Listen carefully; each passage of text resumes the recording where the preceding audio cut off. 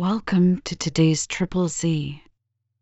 The Triple Z podcast is a daily program that you can use to help you fall asleep each night. Just turn down the volume, lay back, relax, and enjoy as you fall asleep. Tama is a novel by Onoto Watanna, a pseudonym used by the writer Winifred Eaton.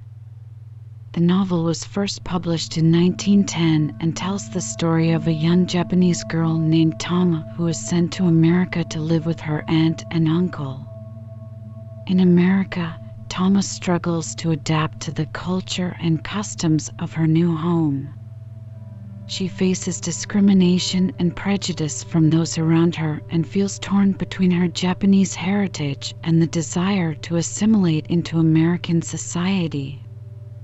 Throughout the novel, Tama's experiences reflect the larger themes of identity, cultural displacement, and the immigrant experience. The novel also explores issues of gender and the challenges faced by women in both Japanese and American society. Tama is considered a pioneering work in Asian American literature and is an important contribution to the representation of Asian Americans in literature. It remains a relevant and thought-provoking work to this day.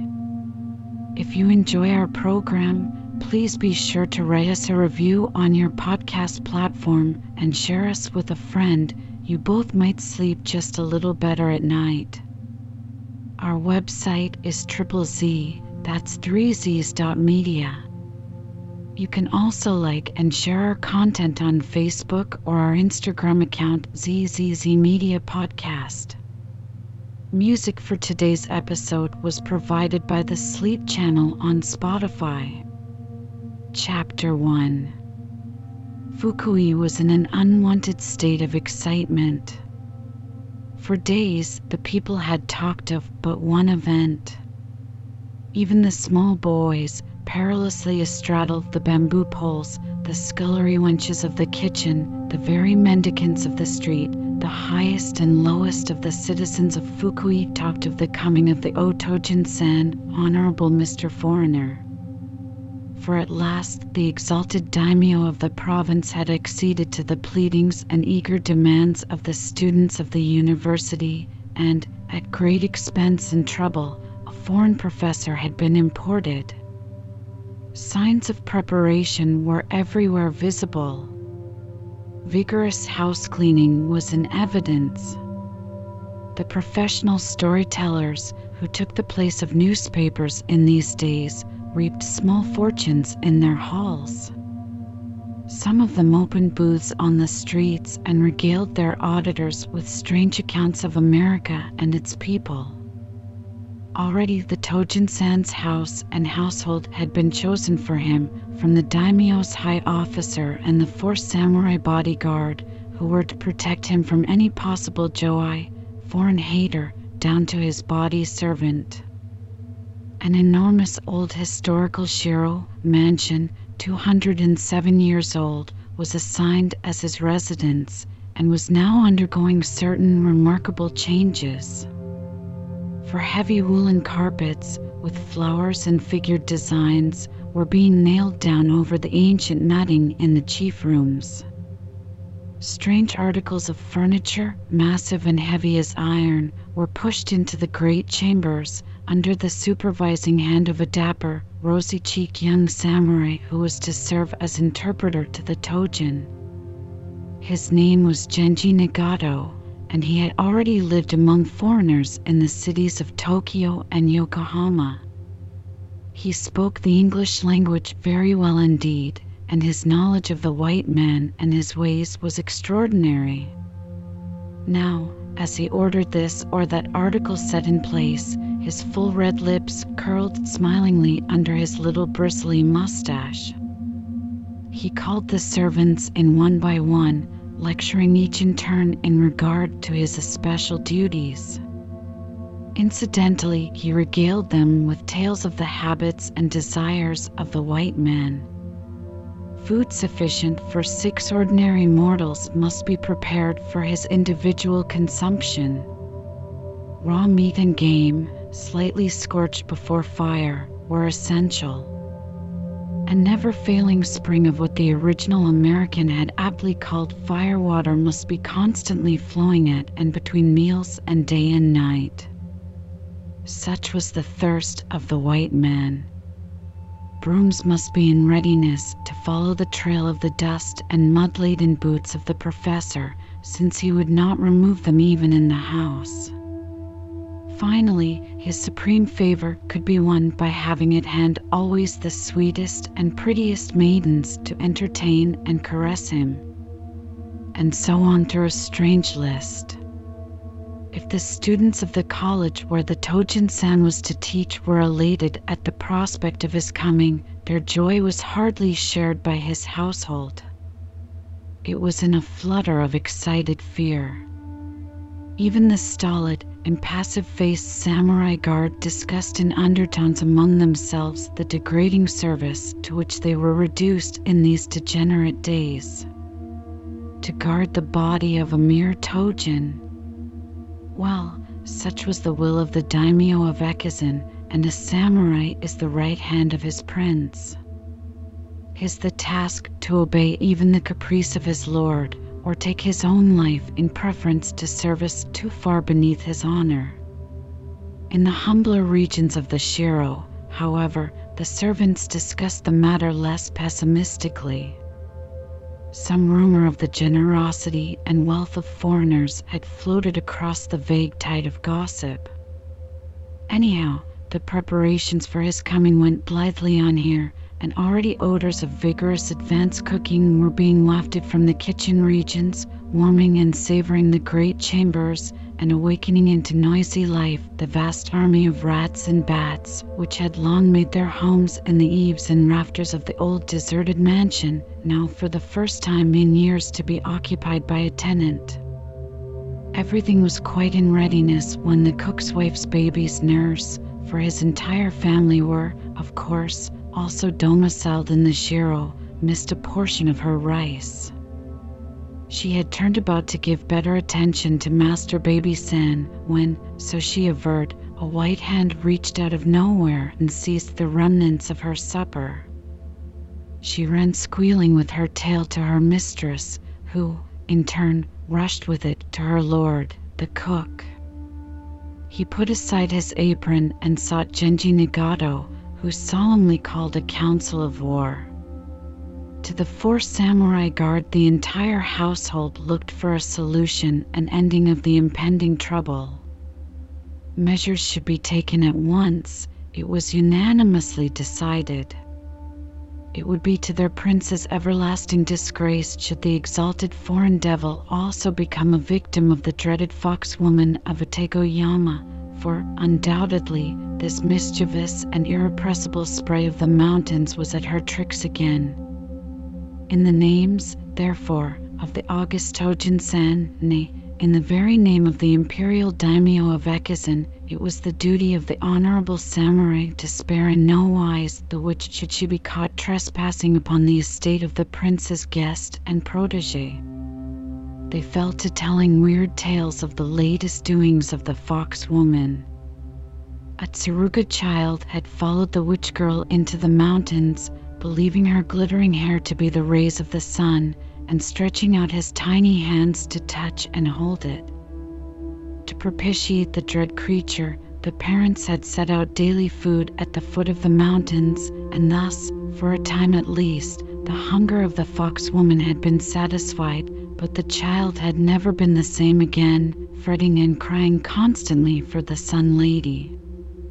As its peevishness continued, the parents revenged themselves upon its abductor and ceased to set out the nightly repast, bravely facing down their fear of the witch's certain anger and retaliation. Since then, she had been forced to seek her sustenance elsewhere. A basket of fish disappeared overnight from a vendor's locked stand. A bag of rice was found on the mountainside of the river, as if the thief, finding it too heavy, had dropped it in her flight. And now, could it be possible that the most distinguished, though augustly degraded, guest Fukui had known in years was to suffer by the depredations of the fox woman? Samurai Iroka voted in favor of killing the witch outright, but not by the means of his own personal sword, for he was unmarried and had no descendants to pray for his soul should it be forced to pass along on a journey. Samurai Asado feared for the safety of his wife and family in the event of his honorable sword being stained by the blood of the witch girl. Once a similar goblin had torn the head and arms from the body of a sleeping babe in revenge for the mere pinprick of a samurai sword. Samurai Harada suggested referring the matter to the daimyo himself, but was urged against this by the others, for was not the fox woman the one black blot upon the escutcheon of their exalted prince, seeing she was indeed, and alas, of his own blood? Finally, Samurai Numura, an ancient, grizzled warrior of the most stolid common sense, gruffly insisted that the matter was the affair of the Tojin himself, and from him alone should they receive commands upon the matter. It was agreed, therefore, that they should wait for the coming of the Tojin-san. Out of his vaunted Western wisdom, certainly should he be able to suggest the solution of the problem. And, in the season of greatest cold, while the snow whirled in feathery flakes over all the province of Ekizen, and the winds blew in laughing, whispering murmurs through the glistening camphor and pine trees, across the sacred bosom of Lake Biwa, and over the snow-crowned mountains between, the Tojin-san came to Fukui, the Well of Blessing. Chapter 2. The room was so large that even with the 7 lighted anden and the 3 ancient takahiras glimmering dully where they hung from the raftered ceiling overhead, it was chiefly in shadow. Set at intervals against the sliding walls were a few large pieces of heavy black walnut furniture, grotesque objects in the otherwise completely empty chamber. The room itself was cold, but a kotatsu in the center of the room had been filled with live coals, and over this the Tojin-san crouched. He sat upon the floor, close to the fire frame, his knees drawn up, his hands encircling them. After a long and tortuous journey over land and water, by boat, by horse, by kurama, and often on foot, a never-ending, long-winding, cold journey, the Tojin-san was at last at home. This was Fukui, where he had contracted to live for 7 years of his life. This vast, empty, bleak mansion was his house. He had started upon the journey with an alert and quick impulse, and an ardent ambition to serve, to raise up, to love the strange people to whom he had pledged himself. A short sojourn was made in Tokyo and Kyoto, days of sheer delight in a charm so new it intoxicated. Then, leaving the open ports, under the escort sent by the Prince of Ekizen, he had taken finally that plunge into the great unknown country itself, where only half a dozen foreigners had been before him. The journey had been one of many weeks. Crossing waters in a fragile craft, which tossed and heaved with every tide, he had come to know the true meaning of the Japanese saying that a sea voyage is an inch of hell. For days his party had been snowbound on a desolate mountain, far from even the smallest village or town, and, when finally they had issued forth, it was only to encounter new perils and savage-souled ronins who hung about the vicinity of the Tojin-san's party, their narrow, wicked eyes intent upon his destruction.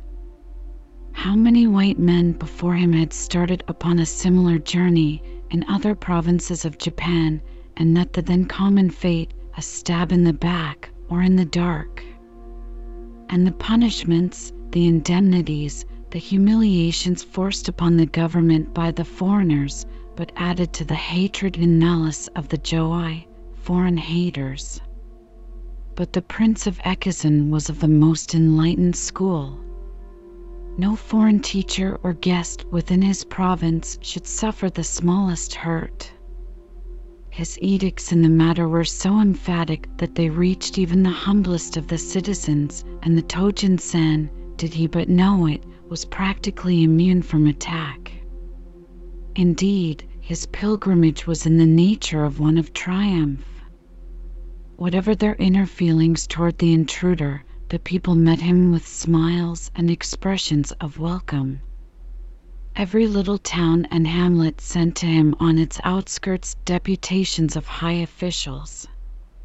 There had been feasts here and banquets there, and always and everywhere about him he saw the same brown face, the same glittering eye, the same elusive smile. Now the last daimyo's officer was gone, the last officious minister of his prince had chanted his sing-song poem of welcome, and the Tojin-san was alone. Even the individual members of his household had dispersed. They had come in one by one in solemn procession, led by the samurai guard, who, as they prostrated themselves, sucked in their breath fiercely, expelling it in long, sibilant hisses. The cook, his assistants, and wife and family formed a small procession of their own, one behind the other, executing a series of such comical bows and bobs that the stern lips of the Tojin-san had softened in spite of himself, particularly so when the tiniest one, a toddling baby no more than 2 years old, had solemnly brought its diminutive shaven pate to the floor, and had almost capsized in a somersault in its efforts to emulate its elder's politeness. Now the weary, half-closed eyes of the Tojin-san were seeing other faces, his mind traveling backward over other scenes very far away. He saw a great, green campus overshadowed by towering elms.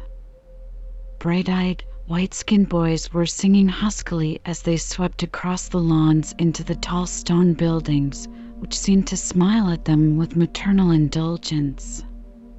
The Tojin-san was seated at a desk, looking across at that sea of boyish faces. Strange how they had repulsed him, how he had even felt a bitterness that was almost hatred for them in that other time and place. And now he caught himself thinking of them with a tenderness which almost stifled.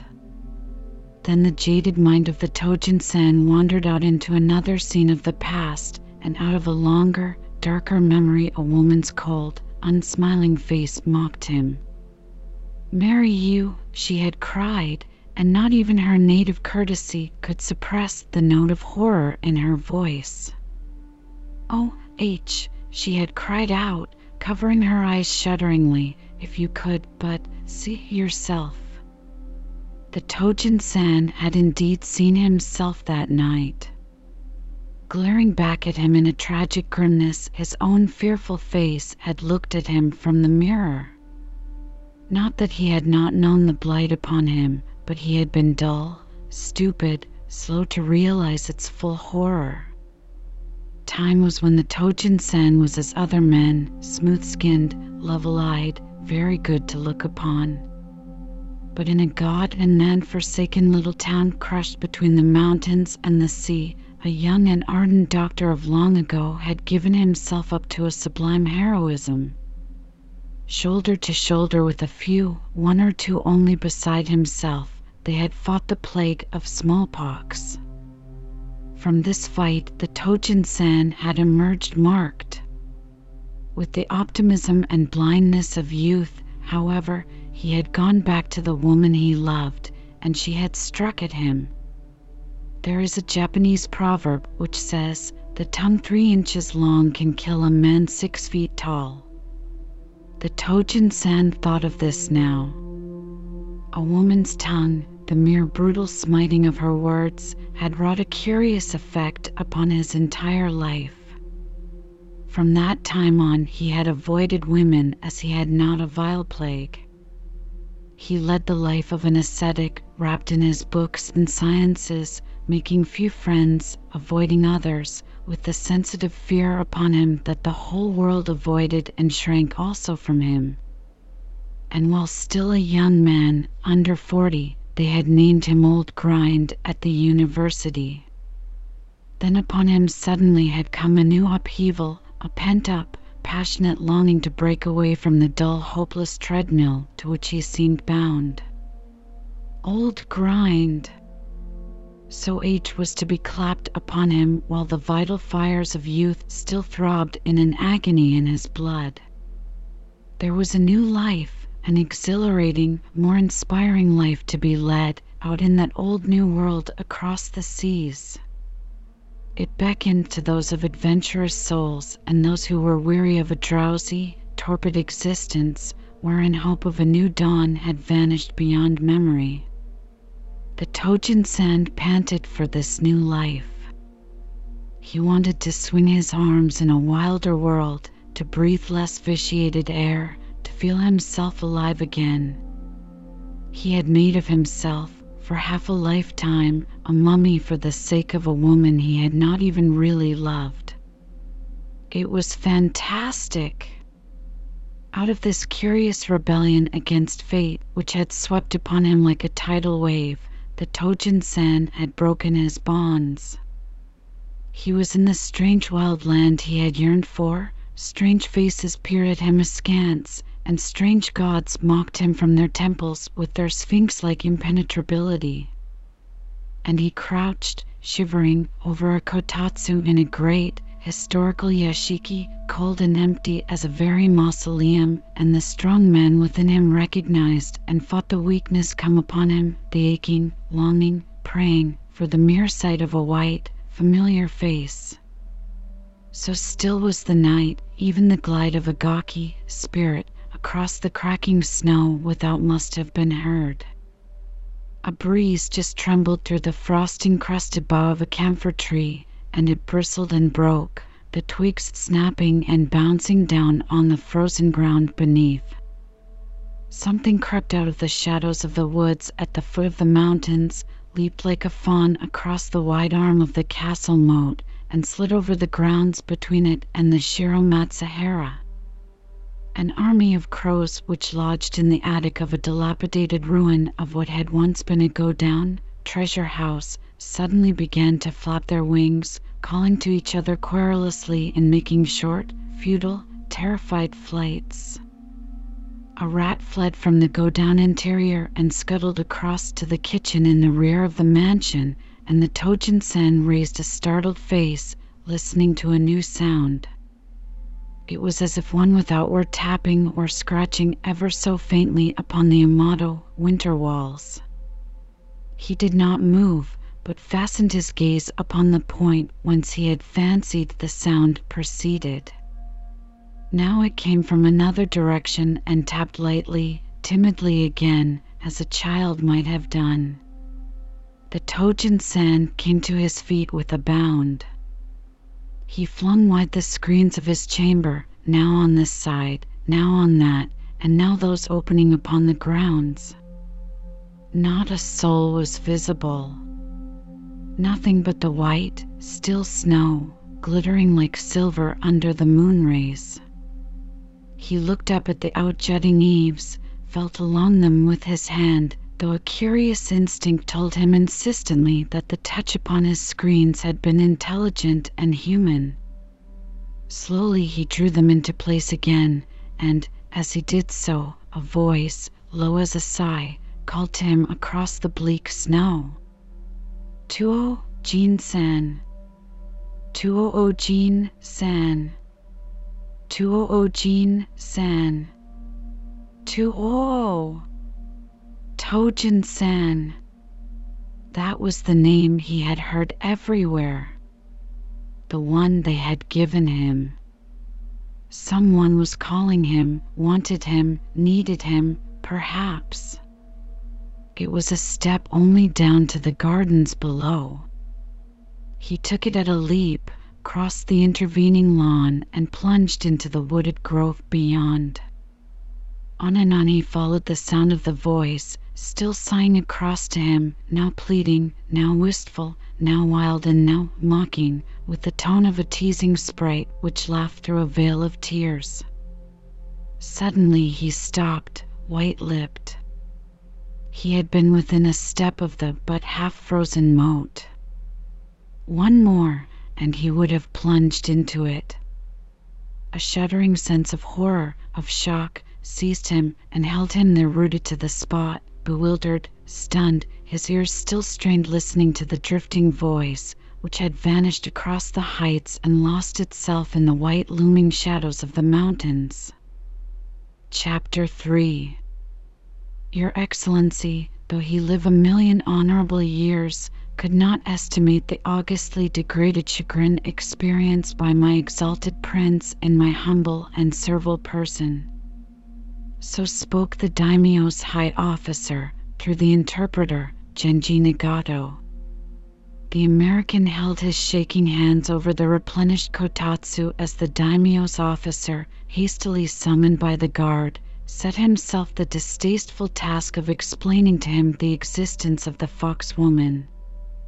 A fox woman, so he explained solemnly, was a female human being into whose body the soul of a fox had entered.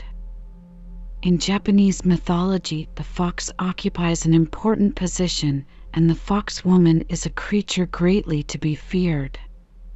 Her face and form, so said the Japanese, were of a marvelous whiteness and a beauty so dazzling that a mortal must cover his eyes to escape blindness. Her hair resembled the sun rays, so bright and glittering its color and effect. Gifted with this beauty of face and form, but devoid of soul, she had but one ruling and controlling ambition. She spent her days and nights lurking about the mountain passes, behind and within rocks and caves, luring men, and women and children, to destruction. Something in the half-skeptical smile on the taciturn face of the Tojin-san stopped the officer's recital. His expression became troubled, revealing a sensitive pride unduly wounded. Plainly the foreign sensei looked upon his explanations in the light of a fairy tale. "Your Excellency disbelieves our legend of the fox woman?" he queried courteously. "Legends," said the Tojin-san slowly, "belong to literature, and are tales to charm and beguile adults and deceive children. In the West, we no longer heed them. We name them superstitions, and we've burned out our superstitions as we did our witches in the early days." The Japanese sat up stiffly, and in the chilly room he waved his fan regularly to and fro. "You deny the existence of spirits in the West?" "At least we do not create them out of our fancy or thought," said the American gravely. The officer said vehemently, "They exist actively in Japan, honorable sir. Though you ignore them, they will force themselves upon you, as tonight, Excellency." The Tojin-san frowned slightly. Then, thoughtfully, he emptied his pipe on the old bronze hibachi. "You wish me to believe that my visitor tonight was a spirit?" "She was worse," said the officer earnestly, "for she was invested with at least the form of a human being." "How do you know she is not human?" It was the Japanese's turn to frown. His narrow eyes drew sternly together. His voice was stubborn. He spoke as if determined to justify some indisputable course he had taken. "She is unlike us in any way, exalted sir. No human being ever was created with such fiendish beauty. Her acts are those of the gawky, moreover. She is mischievous, impish, wicked, delighting as much in torturing and frightening the poor as well as the rich, little children as well as their elders. The birds of the air come at her calling and follow her whithersoever she bids them. Degraded dogs and cats, forlorn beasts of the mountains and the forests are her bodyguard, defying mere human beings to molest or take her. Her home is among the tombs of Shokan Sha. She is of the temple Tokiwa, long forsaken of men and accursed by the gods. The Tojin-san raised himself with a show of more interest. "A temple housing your dreaded fox woman," he exclaimed whimsically. "Yes, alas so, Excellency," admitted the Japanese miserably. "Her mother was Ninoama, noble nun of second rank and kin to our august prince. She broke her vows to the Lord Buddha, desecrated and disgraced his temple. The gods visited their wrath upon her offspring. They gave it a body only, no soul, save that of the fox. She is beyond the pale, honored sir, and no clean being may look upon or touch her." The Tojin-san, sitting up erectly now, was holding his lower lip thoughtfully between thumb and forefinger. "Your fox woman, then, is some sort of outcast who has lived all her life avoided by her kind?" "She had the company of her degraded parents," said the officer gruffly, "until she was the age of 10. Then a zealous band of former Donka parishioners assaulted the temple by fire and sword. The parents of the fox woman met a deserved death, being literally torn to pieces before the very altar of great Shaka himself." The daimyo's officer paused, his little black eyes glittering with a fanatical light. Then the exhilaration dropped from his voice. "But the ways of the Lord Buddha are strange. How could the devoted Donka conceive that Shaka would turn his wrath upon them also, for thus scorching his altar with unclean blood? Since the Restoration, Excellency, our city's history has been one of blood and poverty. Some assert the province is doomed. Others, more optimistic, that it is but passing through its new birth pains, and that, as of old, its history will be glorious." The Tojin-san puffed at his relight pipe in meditative silence. Then, very quietly, he asked, "Do you lay the misfortunes of your province upon this fox woman, as you call her?" "I," said the officer almost fiercely. "The hand of fate fell heaviest upon us after the assassination of the intruder. We have never recovered from the humiliations heaped upon us by the countries of the West. The bombardment of beloved Kagoshima by the allied forces of the Western nations followed almost instantly after the death by violence of—" He stopped abruptly and coughed in gruff alarm behind his now sheltering fan. He had been upon the verge of telling what had been forbidden. The Tojin-san looked puzzled, baffled. "I do not see the connection," he said. "Yet it is so," said the Japanese vaguely, shifting his eyes from the averted faces of the samurai guard. Said the American forcefully. "It seems to me an amazing thing that today, when you are frankly hoping to join the nations of enlightenment, you still give yourselves up to barbarous persecution because of what, after all, is nothing but a legend fit for children only. For my part, I intend to sweep from my house vigorously the absurd belief I find actually seated on my hearthstone." The Japanese said solemnly, "There are several things in life it is impossible to do, exalted sir. We cannot throw a stone to the sun or scatter a fog with a fan. We cannot build a bridge to the clouds. With this little hand I cannot dip up the ocean. We bow to the elevated wisdom of the West. Your Excellency has come to teach us in honorable chemistry and physics, but, though we humbly solicit pardon for thus stating, there is nothing your Augustness can tell us of our own beliefs and knowledge." He made a slight, stiff sign to his attendants, and they assisted him to arise. The American stood up also. He was smiling grimly. "When the snows melt," he said, "I shall ask for guides of your Excellency, and personally make a pilgrimage to the lair of this dreaded foxwoman of the mountains. At that, the daimyo's officer's face distinctly paled. His impassive features were anxious, troubled. "What does your augustness seek to do? Regenerate one without a soul? I wish merely to see her. She must be an interesting specimen of her kind." "Making an idol does not give it a soul," quoted the daimyo's officer solemnly.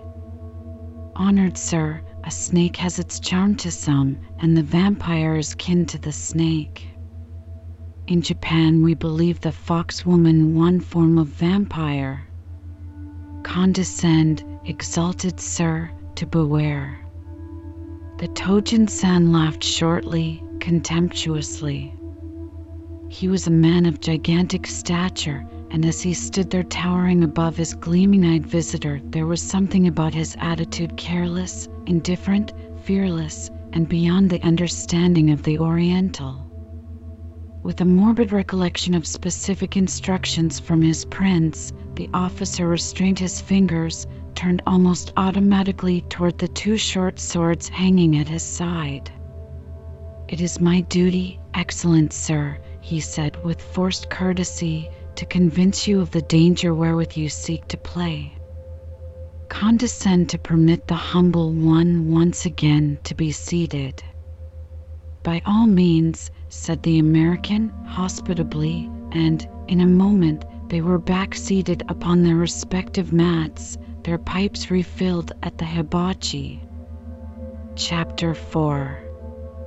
"You have stated, honored sir, that the foxwoman of Itagoyama is but a superstition worthy of a child, and you have laughed, Mr. Sir, at the possibility of danger from proximity with the forsaken creature." Thus spoke and laughed another before your time in Fukui. "We of Ekizen do not forget the very recent fate of Gihei Matsuyama."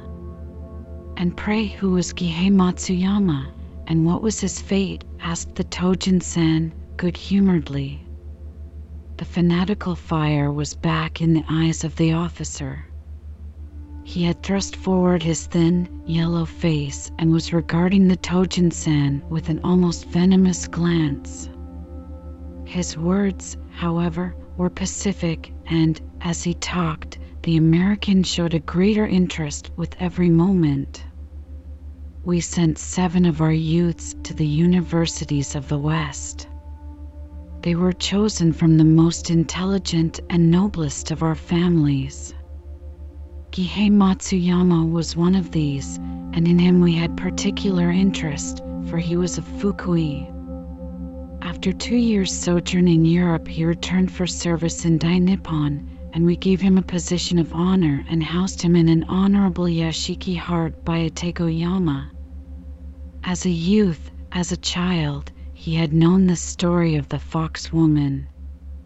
His honorable sire and other male kin had participated in the slaughter of the parents of the creature. Now, with this new wisdom he had acquired in the West, as fresh as new-spread varnish upon him, Gihei laughed to scorn the stories of her fiendish origin, and boasted he would dissipate them as the air does the steam. Making a bold and ingenuous wager that he would enslave the sprite, he set himself the task of tracking her. Unaided by even the counsel of the priests of neighboring temples, he blithely followed the trail of the witch over the river, through the woods and mountains, and in and out of the cemeteries, until he had driven her to her final refuge, the temple of Tokiwa, wherein no man had stepped since the accursed blood spilled before the eye of the eternal Lord. Here the daimyo's high officer reverently bowed to the floor ere he continued his narrative, his eyes gleaming more fiercely as he proceeded. As he hesitated upon the threshold, divided between a desire to penetrate its mysteries and an instinct which peremptorily bade him depart, she came forth from the temple doors dancing, as the nuns of old danced for the gods, with her wild, unbound hair outmatching the sun, and her hungry, vivid, smiling lips scarlet as the deadly poppy. He, having looked upon her face, became blinded to all else on earth. Infatuated and maddened, he sought to touch, to seize the creature, when she fled suddenly before him, mocking him with the silver laughter of the sea siren and hiding her face in the glimmering veil of her hair. Thus they sped on, she ever before him, with her luring hair streaming like a gilded cloud in the wind, springing as lightly as a breeze from rock to rock, over brooks and slender streams that melted in between, up this cliff and down that dell and through this valley. On and on she led the infatuated seeker.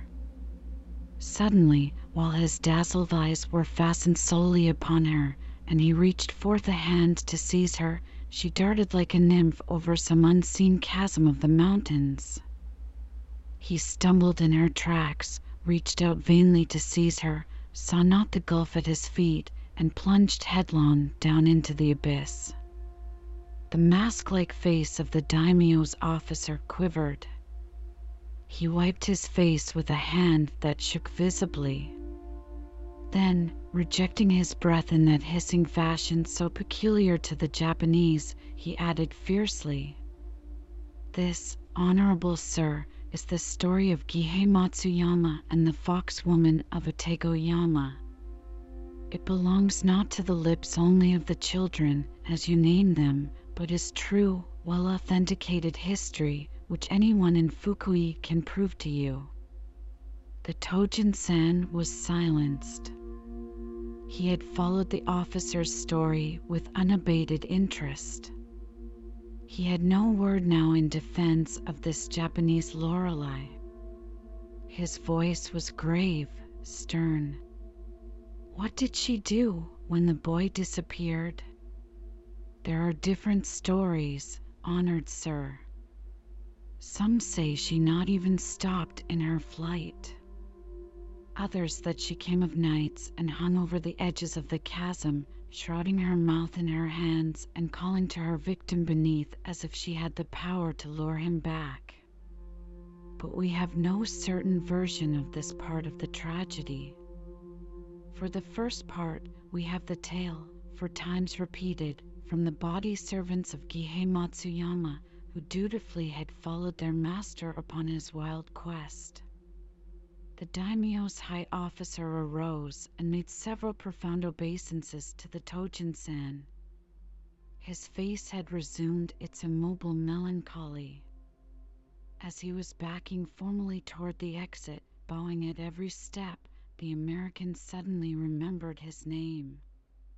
He took a step toward him, his hand impetuously outstretched. "Pardon me, the boy you speak of was near and dear to you, was he not?" Slowly the officer raised his head. Not a quiver broke the stony impassivity of his face. His eyes met the Tojin's blankly. "He was my son," he said.